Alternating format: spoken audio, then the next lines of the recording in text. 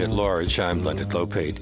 If you've been fighting a losing battle against losing weight by following the advice you get from diet peddlers, the news media, and food manufacturers, you're not alone.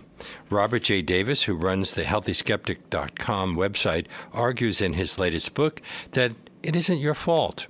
His book, Supersized Lies, How Myths About Weight Loss Are Keeping Us Fat and the Truth About What Really Works, is published by Everwell Books and brings Robert Davis to our show now. And if you have any questions for Mr. Davis, we invite you to give us a call here at 212-209-2877. That's 212-209-2877. Mr. Davis, welcome to our show. I am here, Leonard. In your first chapter, which is headed Pick Your Villain, you state that there's no single best diet for everyone. Why is that? Is it because our genetic makeups are different? Well, there are a number of reasons. Yes, that's certainly a factor, that we're all different, and many of these diets are one-size-fits-all diets, that you need to eat a particular combination of foods, restrict certain foods, eat certain foods, and you're guaranteed to lose weight. And obviously, it's not that simple. So certainly that's a factor. But I think the problem is that many of the diets are just simply misguided. That is to say that they rely on principles that are not supported by science. In many cases, they ban certain foods or certain groups of foods and say that that will be the solution to weight control, when in fact we know from science, looking at the science, that it's far more complicated than banning certain villains.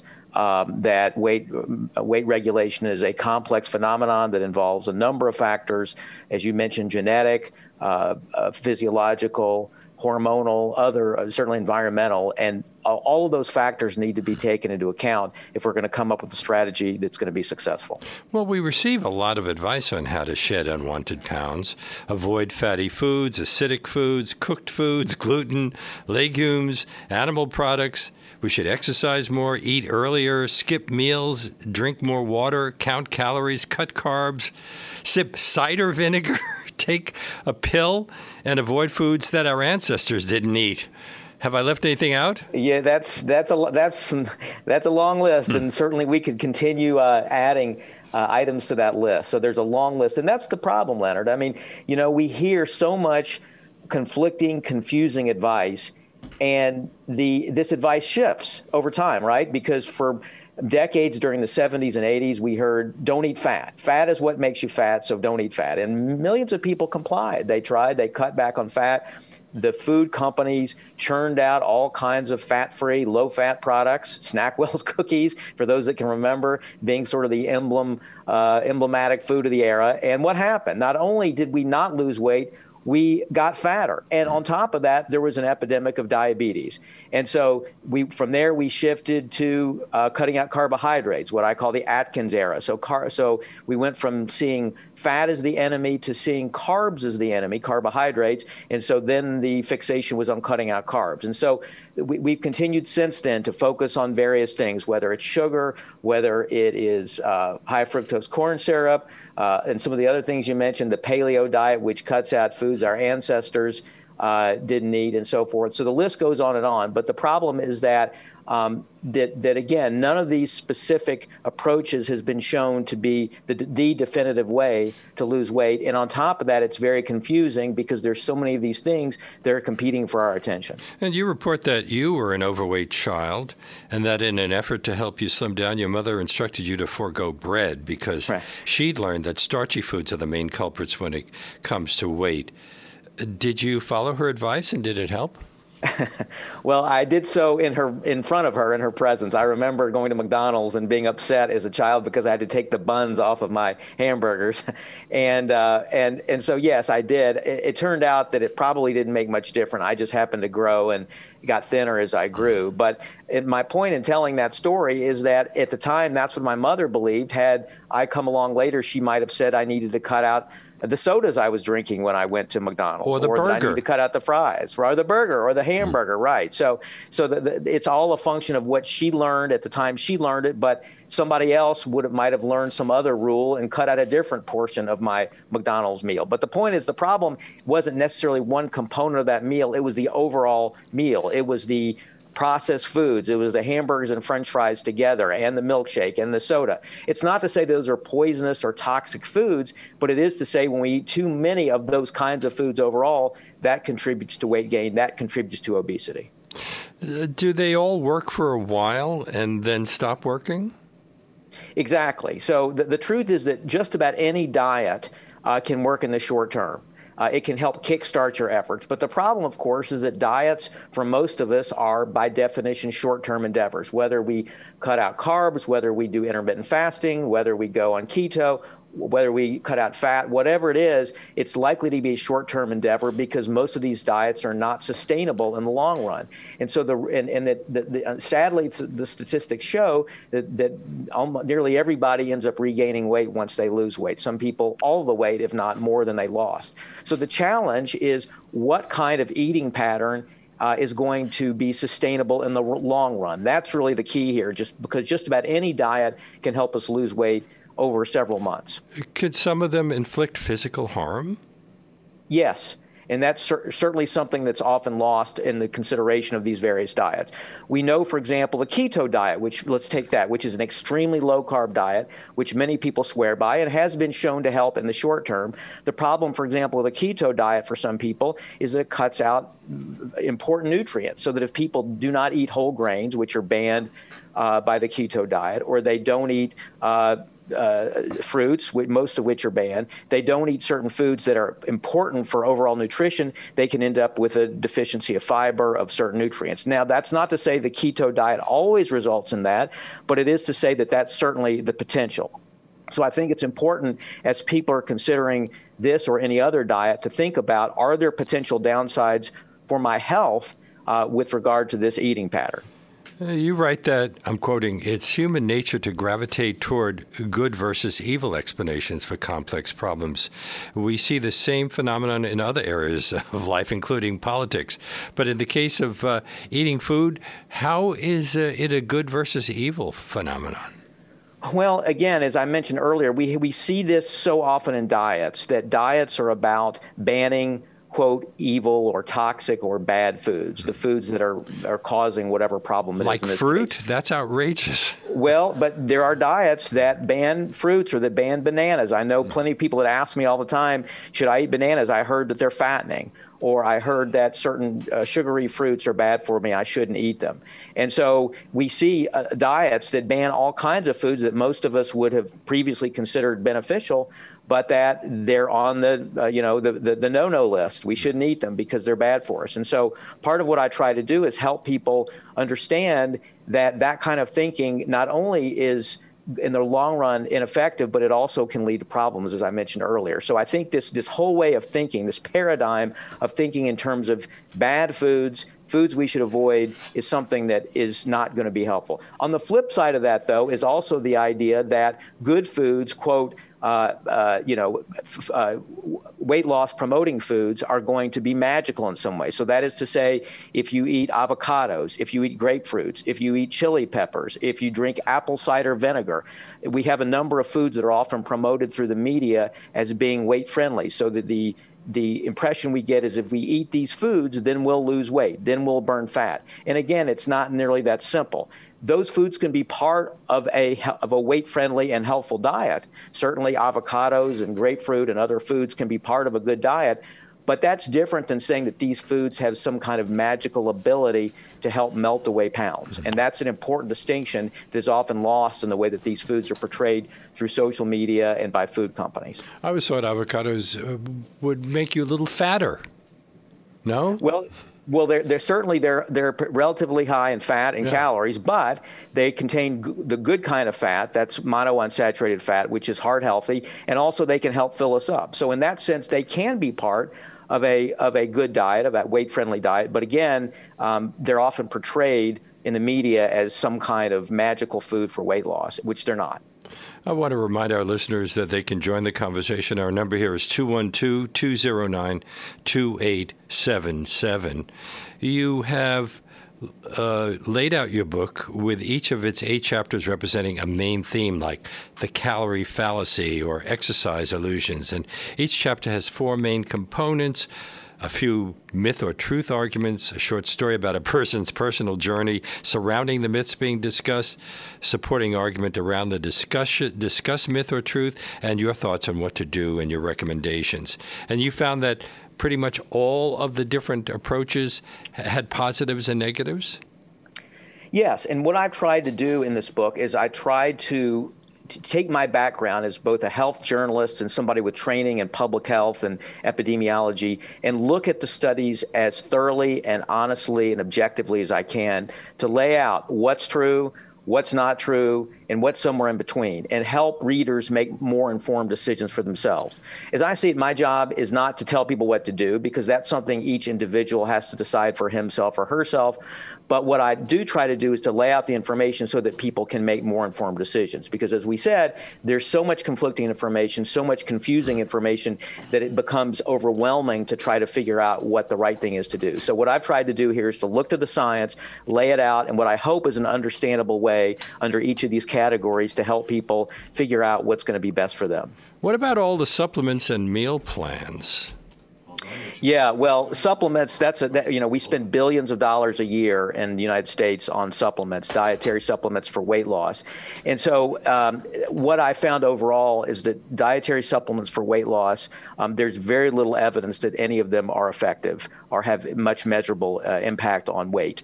Now, that's not to say I'm against supplements. There are plenty of dietary supplements that can be beneficial for certain specific conditions. Things ranging from fish oil to certain vitamins can be beneficial for certain conditions. But when it comes to weight, unfortunately, most of the supplements have little or no science behind them.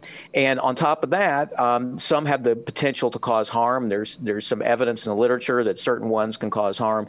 So I think people need to be very careful before turning to supplements. And to remember that these are only loosely regulated, so that just because it says it can help you lose weight, there's typically no evidence for that. It's because supplements are not regulated the same way as pharmaceuticals, so manufacturers don't have to prove that they're either safe or effective before marketing them. So again, consumers need to be aware of this and be very, very cautious when looking to supplements to help them lose weight. Have you noticed that some of the pharmaceutical ads on TV list weight loss as a side effect, supposedly a negative, but I suspect that they're using it to sell the product? Well, and that's an interesting point, because some of the medications, including one that was just recently approved for weight loss, specifically for weight loss, these are prescription drugs, were previously approved for other things. For example, there are two on the market that are approved for diabetes, but it was found that they also, as you suggest, result in weight loss. And so these products have been essentially rebranded and repackaged and gotten approval from the FDA to be specifically aimed at weight loss. And so, yes, that has been sort of a reason that these drugs, because they have that side effect, have been packaged for that reason. I think it remains to be seen whether some of these medications are going to be long-term solutions. There's a long history of medications being approved for weight loss and then later found to cause side effects that are dangerous, and those drugs were withdrawn from the market. So we'll see if these drugs, these newer drugs, can be something that will last a long time. But I do think consumers need to be aware of that also when deciding whether to take prescription medications, and talk about that with their doctors, weighing the benefits and potential risks. Can some beneficial medications cause weight gain?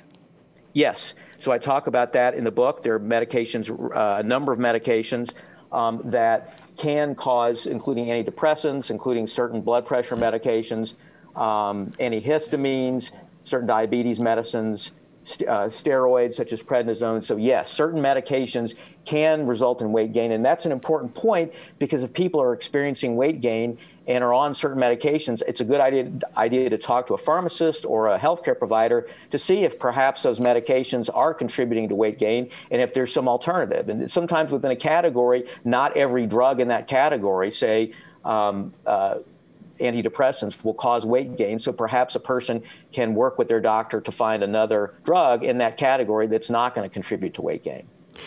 You're listening to Leonard Lopate at Large on WBAI New York 99.5 FM, streaming live at WBAI.org. My guest is Robert J. Davis, whose latest book is Supersized Lies: How Myths About Weight Loss Are Keeping Us Fat and the Truth About What Really Works. It's published by Everwell Books. And we are taking calls here at 212-209-2877. Let's go to a call. Hi, BAI, you're on the air. Yes, hi, my name's David. Hi, David.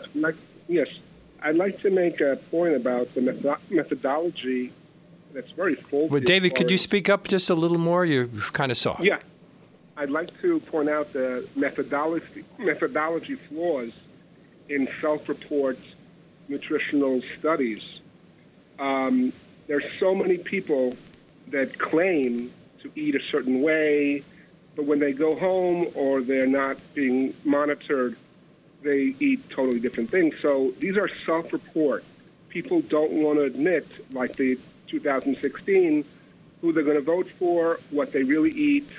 And the reality is, from my experience, when I was very strict and I eliminated all starches and I just had fish, meat, and chicken and a lot of fat, avocados, olive oils, greens, which was very nutritional. I wasn't deficient in any type of vitamin or mineral. I lost weight over, if I was 100% consistent with taking a glucose monitor that measured my keto status, and it lasted for 8 months when I was very strict. I had to add starch and carbohydrates because I was losing weight too quickly, no matter how much fat, no matter how much, I can't eat that much meat, chicken, or fish. But you're wrong. Okay, well, let's bring Robert Davis in on this. Hi. What is your response to this? Well, a couple things. David, first of all, you make an excellent point when it comes to the way studies are conducted. These so-called observational studies that have people report what they eat, sometimes just one point in time, sometimes repeatedly, are subject to error. You're right, because people either may not want to admit what they ate, or they may not remember. You ask any of us what we ate last week, or we ate for breakfast this morning, and we may not remember exactly what. So you're absolutely right that these are prone to error. But I will say what's important is when you're looking at science, you have to look at what scientists call the totality of the evidence, which is what I try to do. So it's not just studies like that. You can only there are studies where you take people and you put them in a lab and you restrict all their intake. And the studies that have done that have shown when you close them up for weeks and weeks, it's very expensive. The facts are that starch has no nutritional value. It's just caloric value. You don't know what you're talking about. Look at the studies where they take people and they seclude them. In Rockefeller, look at all the studies where they restrict any diet. They have taken the people in the Rockefeller Center University in Upper Manhattan. It was on 60 Minutes. They give them McDonald's, high-fat, meals and monitor for days and days. And they see the damage. So there's no benefit of eating bread. There's no benefit of eating potato chips or potatoes or starch or grains. It's nonsense. You're contributing to more disinformation. And are you funded by any of the nutritional or food industry? Yeah, okay. Robert Davis, you want to respond? Well, that's a fair question. The answer is no, I am not. I have spent my career not funded by anybody at all. I'm completely independent, and my complete mission here is to look at the science as objectively as I can. And let me say, just in response, David, to your point there, yes, you can point to studies concluding what you're concluding where they actually look at people in laboratory. But there are also studies which actually compare diet. There's one called Diet Fits. There are others that compare different kinds of diets. The diet you're describing with the low carb compared to low fat other diets. And again, what they find over time in the vast majority of studies that are controlled is that in the long run, meaning a year or longer, there's no difference with regard to weight loss. Now, we can talk about other parameters that are measured with regard to blood sugar. You're talking about cholesterol, other factors. But if we're talking here just about weight loss,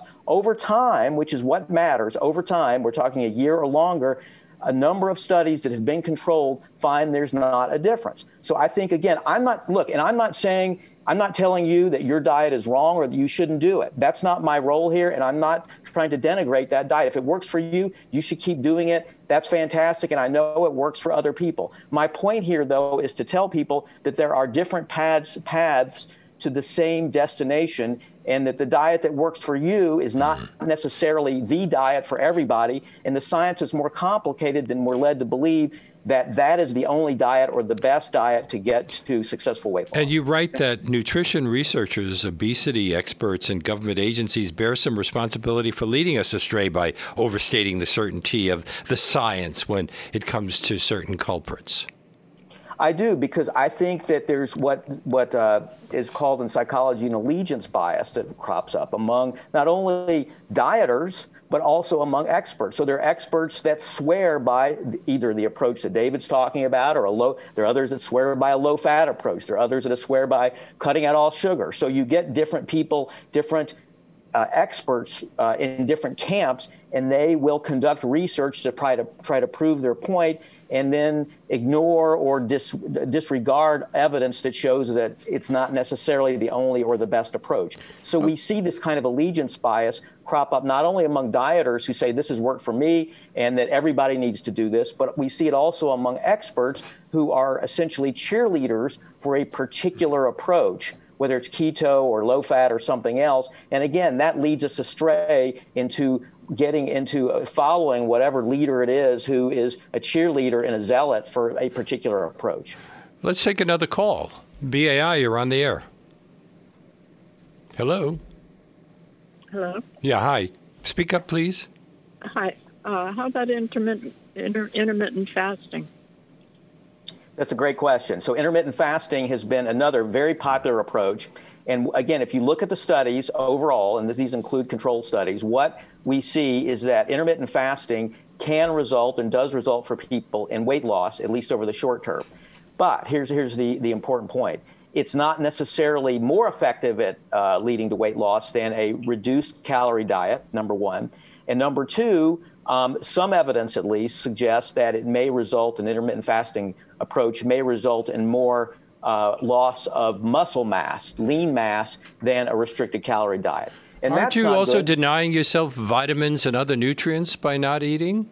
Well, potentially. It really depends on how you structure it, because there are different ways to do intermittent fasting. So you can have a diet where you, which many people do these days, which is restricted feeding. So you limit your eating to certain hours of the day, maybe a certain window during the day. But there are other ways to do it. You can have the every other day, essentially you fast, you eat only 500 calories or so, and you eat normally every other day, or it's called the 5-2 diet. 2 days a week you do restricted eating, 500 calories or so. The other days you eat normally. So it all depends on what you eat during those days when you're eating normally, or those hours when you're eating normally, if you get enough nutrients. So yes, there is certainly that potential if you're going to end up overall reducing the nutrients you get in your diet. But I think that can be, if people pay attention to getting enough, they can certainly overcome that. But to finish my earlier point about reducing muscle mass, that's crucial. You don't want a diet. We don't want we want a weight loss diet to reduce fat. We don't want it to reduce muscle, lean tissue, because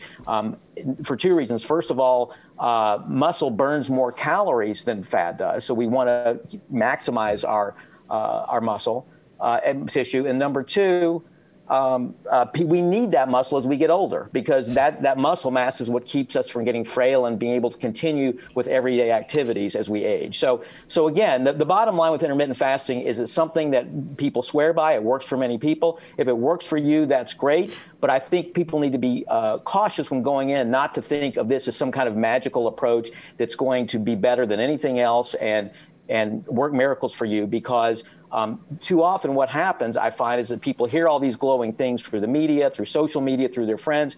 They try it. It doesn't work for them. Then they feel like failures. And, this is a big part of this whole story, is how this dieting craze and all these diets that don't work lead people, when they don't work, to blame themselves. Instead of blaming the diets, they blame themselves. And that Shouldn't have eaten further that ice cream.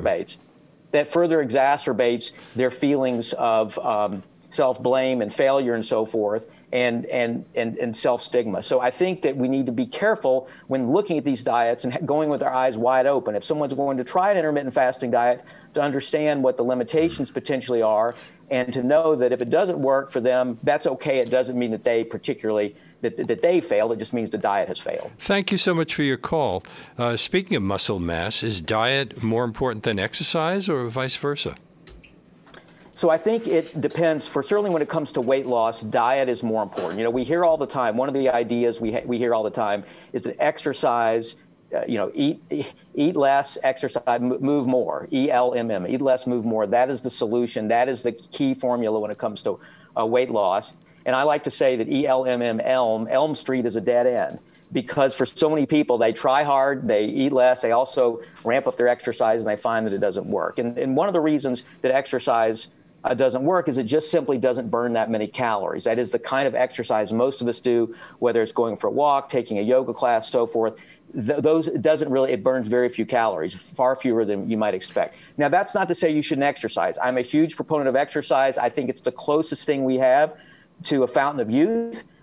It can do everything from reduce your risk of heart disease and cancer to improve your mood, improve your thinking, reduce depression. The list goes on and on and on. So I think everyone should exercise regardless of your weight. But I think it's a mistake when we look to it to help us lose weight, because too often it doesn't succeed at that. And I think when people go into an exercise program expecting it for them to lose weight, to help them lose weight, and it doesn't do that, too often people give up on exercise because they have unrealistic expectations about what it can do. You say that we should be aware of any plan that includes the word secrets or shortcuts. There are no secrets in this area? Unfortunately not. I wish there were. And too often we see that in news headlines and all the rest, and promotions for various diets or diet pills.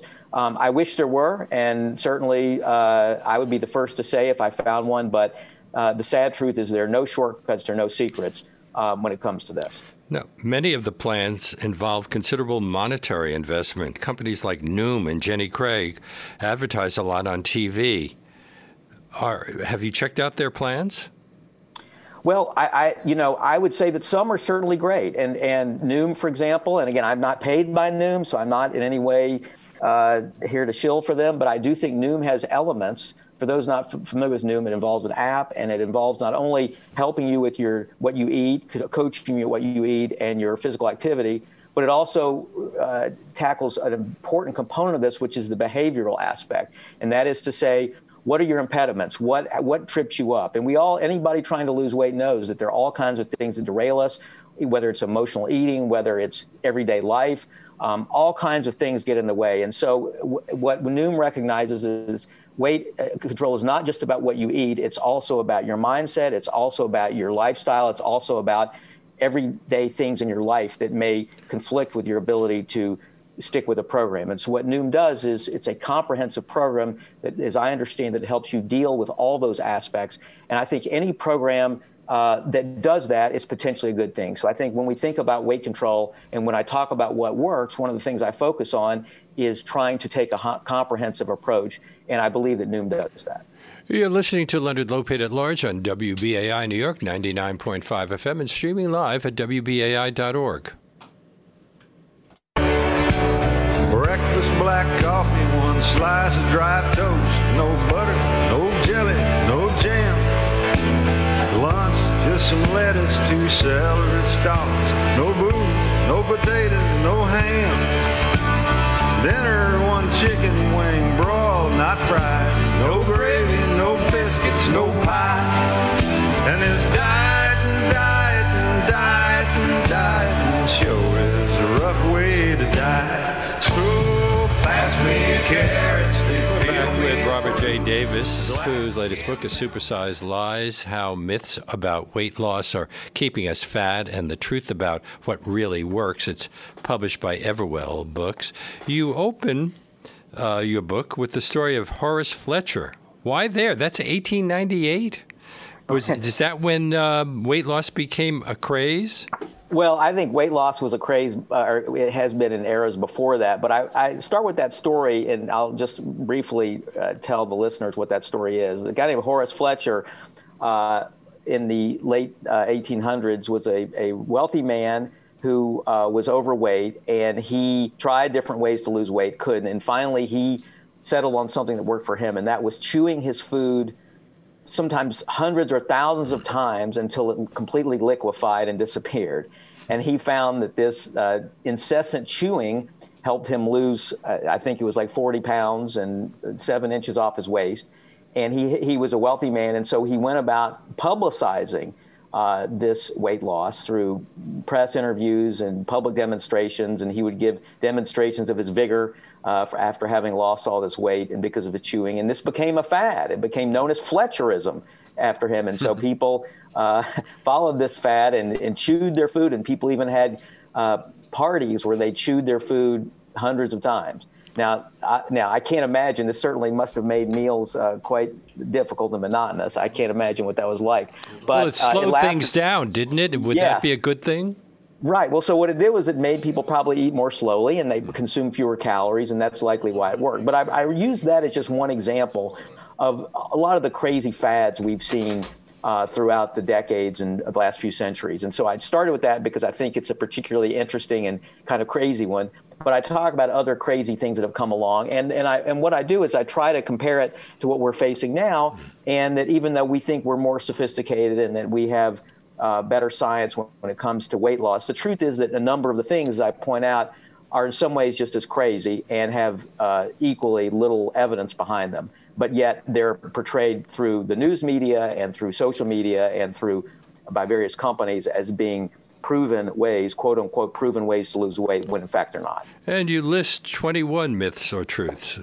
What are the most common ones? One certainly is that this idea that eat less, move more, ELM is the secret to weight loss. If only the whole secret is that you cut calories, exercise more, and you'll lose weight. That's kind of sort of the standard advice we've heard for, decades.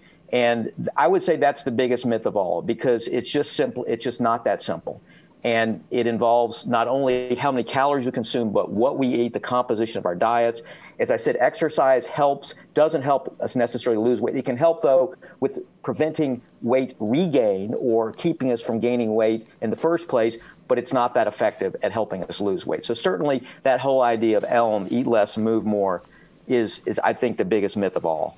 I think the idea we touched on earlier, that specific foods are responsible for weight gain if only we cut those foods out. Again, I think that's a gross oversimplification. Certainly it works for certain people, as it did for the caller David and other people if you cut out a certain category of foods.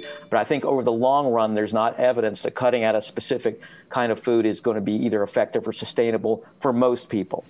And then I think there's sort of a related issue here, and I touched on this earlier, and that is the idea that when it doesn't work for you, when a diet doesn't work for you, it's your fault. And so one of the things, I've been reporting as a journalist on this issue for so many years, but one of the things I gained a lot of greater insight into in writing this book was the people I talked to and learning about their struggles, and learning how these failures, or what they perceive as their failures to lose weight by following diet after diet after diet, and then regaining the weight or gaining even more weight, results in a sense of self-blame and failure and shame, and how that harms their emotional health and their self-esteem.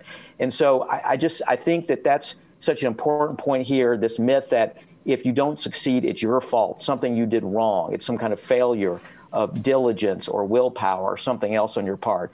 The truth is that weight regulation is highly complicated, as we said, and that many of the diets that are pushed just simply are not effective. That's the problem.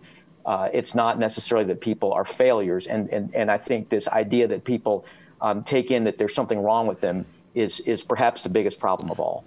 I've had the opposite experience. Over the last 5 years or so, I've lost a lot of weight without doing anything to achieve that. I'm still not sure why, although I suspect I'm not as hungry as I used to be, and maybe I'm not eating at fancy restaurants anymore. But it's been a bit of a mystery to me, and I suspect other people have had the same experience. Well, I think that, sometimes it's hard to explain how our bodies work, and that's part of the issue here, is that our bodies work in very complex ways. But I do think that sometimes when people don't realize what they're doing is perhaps they're just unintentionally changing their eating patterns, because the solution long-term to weight control is focusing on the overall quality of your diet and eating more of a plants-based whole foods diet. And that is to say lots of fruits, vegetables, whole grains, beans, nuts, seeds, lean meats, and cutting back. Wait, things that are forbidden in some of these diets. Yes, exactly. Wow. Things that are forbidden in some of the diets, but those are part of an overall healthful diet. And the key, Leonard, is that those are foods that are healthful for you and that are going to help fill you up. And that's what's crucial here, because when we eat a lot of processed foods, what happens is that we're hungry again shortly after eating them. When you eat chips and drink soda and eat fries and eat other foods like that, sweets, you're going to be hungry shortly after eating those. So the kinds of foods I just described, they're more likely to fill you up in a healthy way to keep you healthy so that you're not going to be as hungry and you're not going to eat as much. I think that's one of the main reasons that these diets, when I say diet, it's a way of eating. I don't like to use the word diet because that implies it's short term, but that kind of eating pattern is going to be more effective. So that sometimes if people switch to that way of eating or try to go in that direction for their health, they'll find that also they may be losing weight even if that wasn't their intention. We'll be taking another call in just a moment, but I did want to deal with one other thing from the book. You provide weight control strategies that research shows actually work, and among your what to do's are minimize highly processed foods, make gradual changes. It takes time to adjust, and try to keep after dinner eating to a minimum. That all seems very sensible. Yeah, and so what I like to say is these are not sort of, the truth is not surprising or earth-shattering. Unfortunately, though, we're all looking for, and I understand it, I am too, we're all looking for something we've never heard of, some kind of secret, some kind of magical solution. And the answers are right in front of our eyes. Their answers are things that most of us know. It's just that we have to focus on those and not get distracted by all these shiny objects around us, all these people promising that if we do certain things, they'll work, when in fact, there's not scientific evidence for those other approaches. Our number here is 212-209-2877 if you want to join this conversation with Robert J. Davis, author of Supersized Lies. Let's take another call. BAI, you're on the air. Is that me? It's you. Okay. And actually, I'm an old BAI alumni. I was a volunteer engineer when BAI was at 30 East 39th Street. Oh, gee, I did one show there many years ago.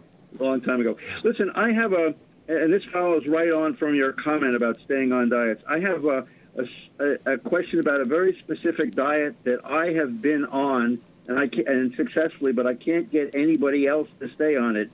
It's called the Ornish diet. I had a triple bypass in 1996 when I weighed 180 pounds. The doctor told me, read this book. And so I've been at 155 pounds since then. I have a BMI of 22, which is good, and an A1C of 5.4. And I've tried to get lots of friends to go onto this diet, and they can do it for about a week or two. The cardiologist says that it works, but nobody can keep up with it. They say that it's just too much trouble. So I'll take your answer off the air, but I'd be interested in your comments about how you get people to stay to these very strict regimens. Thank you. Okay. Are you aware of that diet? Yes, that's the Ornish diet, Dr. Dean Ornish, who is the champion of the very low-fat diet. And that diet, again, it goes way back to the 1970s. Dean Ornish has been pushing that diet since then. And so there are proven benefits to a very low-fat diet when it comes to heart health. And so, as the caller says, there's good evidence that it can help. Now, the question is, again, though, is that the best diet for weight loss? Now, certainly it can result in weight loss, as can the caller previously, David, who was advocate of just the opposite of that in many ways, which was a low-carb diet. So both can work toward weight loss. The question, though, as the caller says, is that sustainable for people? Can people stay on a very low-fat diet for an extended period? Some people can, as the caller can, but most of us cannot, because that's a hard diet to follow as well, because you're cutting out, it's a very, very low-fat diet, down to, I believe, 20% fat from calories or lower, which means cutting out a number of foods that most of us eat, or eating very little of those. And so I would have to forego ice cream, wouldn't I?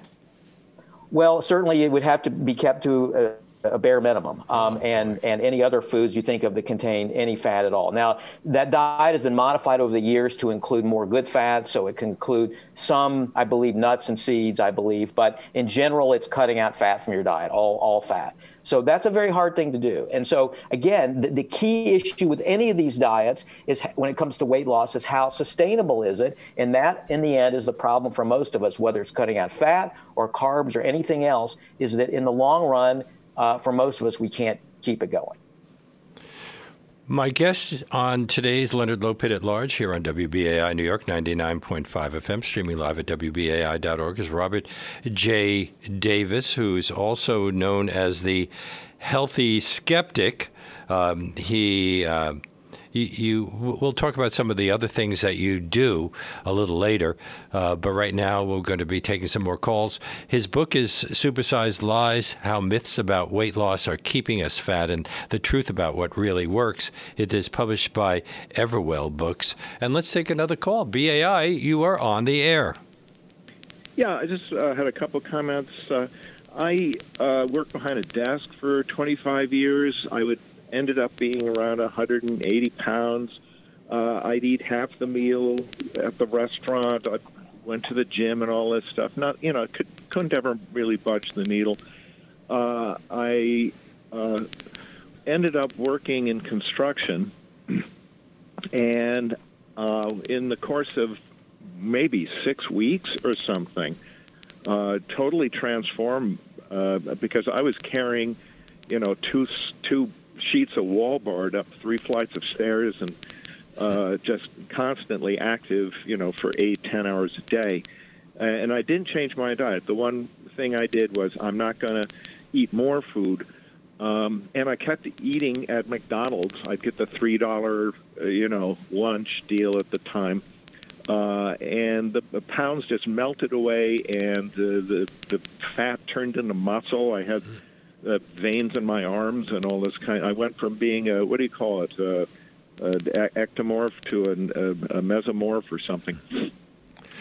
So wait, Mr. Davis, you also ate at McDonald's. Should McDonald's be monitoring this and running ads saying? Well, perhaps. I never thought of McDonald's as a place where you ate healthy food. Well, let me just slip in my one last comment, which is you've just mentioned this thing about you do this and that and, you don't feel hungry. I think that's the big mistake that people make, is that you should make hunger your friend. When you feel that you're hungry, it's tell yourself, oh, my body is converting to burning fat now. So let's see how long I can keep this going. And I find, having just like a cup of coffee and a piece of toast for breakfast, or maybe just a cup of coffee, with cream in it, by the way. I've used cream ever since I started with cream in my coffee. My cholesterol has gone down. The latest thing was 163, which I find a little.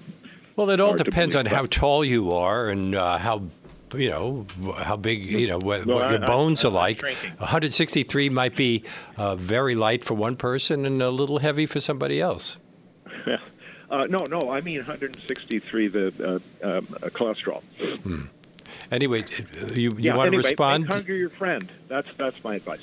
Thanks a lot. Yeah, well, a couple points. I would say, first of all, obviously the job you're doing, which is great, burned a lot of calories. I mean, it clearly burned more calories than you said you were going to the gym, correct? So it burned. So your job, you were very physically active and lifting and constantly moving. And so I think that if any of us could do exercise in that way, that is to say, burn that many calories when we exercise, then exercise, going to the gym or doing other exercise, could be more effective with weight loss as it was for you. The issue, though, is that most of us, if you're going to go get on the treadmill or take a walk or do whatever exercise you typically do, it's not going to burn nearly as many calories as it would if you're on a construction site all day, lifting things and moving and so forth all day. So I think that's a function. What you experienced was obviously a function of the calories that you burned when you were on the job. And so if any of us are able to engage in an exercise program that is equivalent of that, you could certainly lose weight. And isn't age a factor in all of that? No somebody over 70 isn't likely to be doing the kinds of things that the caller did. Well, you're right. So not only is our ability to do that restricted, but also our ability to lose weight. So as we get older, it's harder to lose weight for various reasons because changes in our metabolism. So both of those factors certainly play a role when it comes to our age. I would just say the other point with regard to hunger is that certainly, again, this is an individual difference. Certain people are able to resist the urge to eat when they're hungry. But for most of us, we can resist for a short time, but it's much like the urge to go to sleep. We can resist that for some period of time, but eventually our biology is going to win out and we're going to go to sleep. And so likewise with hunger, some more than others can resist that urge to eat and say, okay, I'm hungry, but I'm just not going to give in. I'm not going to eat. But sooner or later, for the vast majority of us, we give in and we eat because our biology forces us to. So yes, everybody's different. Some people, and I know people who've lost weight by essentially just working through the hunger and being hungry all the time. But for most of us, that's not a sustainable strategy because sooner or later we're going to give in and not only eat, but maybe eat a lot, binge eat, because we are so hungry and we've denied ourselves for so long. So that's why I think for most people at least, trying to fight hunger is not a successful long-term strategy. Well, how relevant are things like where we are, who we're with, and what we're doing while we're having our meals? I think all those things can play a big role. And Leonard, often we're not aware of those things. So that's why I think it's a good idea, and I recommend keeping a journal, a food diary, a food journal, and writing down not only what you eat, but those other factors, when you ate it, who you were with, how you felt when you were eating, were you celebrating, were you sad, were you stressed? So I think all those factors can play a role in what we eat and how much we eat. And if we understand that, if we understand how those factors affect our eating patterns, then I think we can take action accordingly. So if we know, for example, that we tend to eat more junk food when we're stressed, or we tend to eat more when we're stressed, or we tend to eat more when we're with people at dinner, whatever it is, then I think being aware of that is an important thing so that we can change or at least be aware of our behavior and try to change it. If we're not aware of that, then there's no chance we're ever going to change it. But if we are aware of it because we've written it down and tracked it, then I think that can be an effective strategy to successful weight control. Let's take another call. BAI, you're on the air. Hi, I'm on the air now. It's you. Hi, I'm Jan, and mainly 2 or 3 things. I found that the water you drink is extremely important. Like people should drink filtered water because that has the oxygen in it. And I heard also to put a pinch of sea salt in it or a little bit of juice because that gives an electrolyte thing to the water. And also, people don't realize the reason vitamins don't work that well is because I pick up energies and the health food stores. The longer vitamins hang in the health store, I refrigerate everything. They get bad, and then even if you bring them home, half of the vitamins feel good and half feel bad. And what about blood types? And I can't stand to look at meat now, and I don't have any bread. What about vitamins, Mr. Davis? Are there certain vitamins that we should be taking every day, C and D?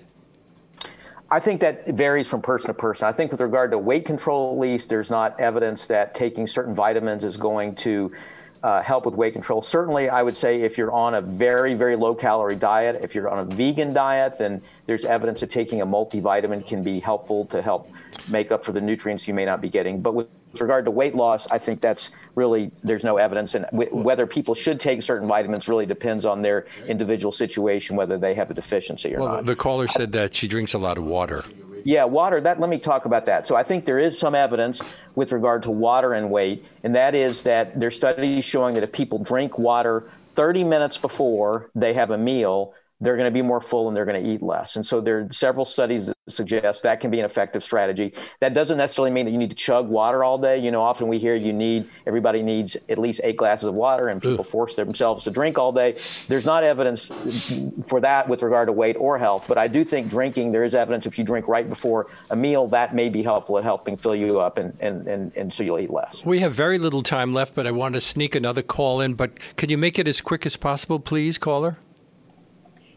Yes. Hello, Leonard. Yes, Can you hi. hear me? Hi, Carol. Thank you for this excellent program. Sir, I'm 75, and you mentioned about when you get older, it's definitely harder. Do you have any tips for older people and eating and not walking, maybe? Yeah, I think you're right, but I think that doesn't mean it's hopeless. It means just several things. Number one is to redouble efforts to eat a healthful diet, an overall healthful diet, the kind we mentioned, but also, you're right, Leonard, to walk, to move in whatever way you can. Certainly that may be more difficult as people age, but I think if it's walking, if it's, it can be Pilates, different kinds of exercises that you're able to do. But I think too often people, as they get older, become less active, and that becomes an issue at preventing weight gain. So I think moving your body in whatever way you can is crucial as you age. Now, you host the Healthy Skeptic video series, which dissects the science behind popular health claims. Where can people access that? They can go to my website, healthyskeptic.com, and I have a number of videos on there that dissect these, as you say, various claims, a number of the topics we've talked about today and others. Healthyskeptic.com, short videos that listeners can find there. And this is your fourth book. It's called Supersized Lies, How Myths About Weight Loss Are Keeping Us Fat, and the Truth About What Really Works. People will also see you on, you've appeared on a lot of television shows. So do you think people are listening? Well, I want to just put out information as honestly as I can, and I hope for those that are trying to figure things out, that are open to the science and trying to, and not necessarily have made up their minds about what's right and wrong, or open to what the science says. I hope they will listen. Again, I'm not here to tell them what they should or shouldn't do, or that one diet is the best way to go, but it is to say, I hope I can allow them to make more informed decisions, and decisions that are going to be successful for them. And that's really my goal here. And Robert J. Davis's book is called Supersized Lies, How Myths About Weight Loss Are Keeping Us Fat, and the Truth About What Really Works. Is published by Everwell Books. Thank you so much for being on our show today. I've really enjoyed it, Leonard. Thank you so much. And that brings us to the end of today's show. If you'd like to check out more of our one-hour interviews on one subject, you can access past shows streaming on demand at WBAI.org. We're also on Apple Podcasts, Spotify, and everywhere else that podcasts are available. Or you can also find links to past shows at leonardlopate@large.com. And if you'd like to write to me, my email address is leonardlopate@WBAI.org. Before I sign off today, I need to ask you to support WBAI to keep this show coming to you weekdays from 1 to 2 p.m. We're asking all of our listeners who have the means to do so to step up right now and make a contribution at whatever level they're comfortable with by going online to give2wbai.org or by calling 212-209-2950. That's 212-209-2950. We need your help to keep bringing you this unique, in-depth content, because WBAI is sponsored 100% by listener donations. If you tune in regularly to Leonard Lopate at Large, or have just discovered our unique content, we need you to step up right now by going online to give2wbai.org or by calling 212-209-2950. Please do it right now to help keep this historic station on the air with a tax-deductible contribution. We are the only station in the New York radio dial that's completely listener-sponsored. And as I'm sure you can understand, WBAI needs your help now more than ever in light of the difficulties of the past year. To everyone who's already stepped up to support WBAI in the name of Leonard Lopate at Large, my great thanks. And although we're off tomorrow, I hope that you can join us on Wednesday when writer and editor Ian Baruma will join us again to discuss his op-ed for Project Syndicate entitled The Colonial Trap. We'll see you then.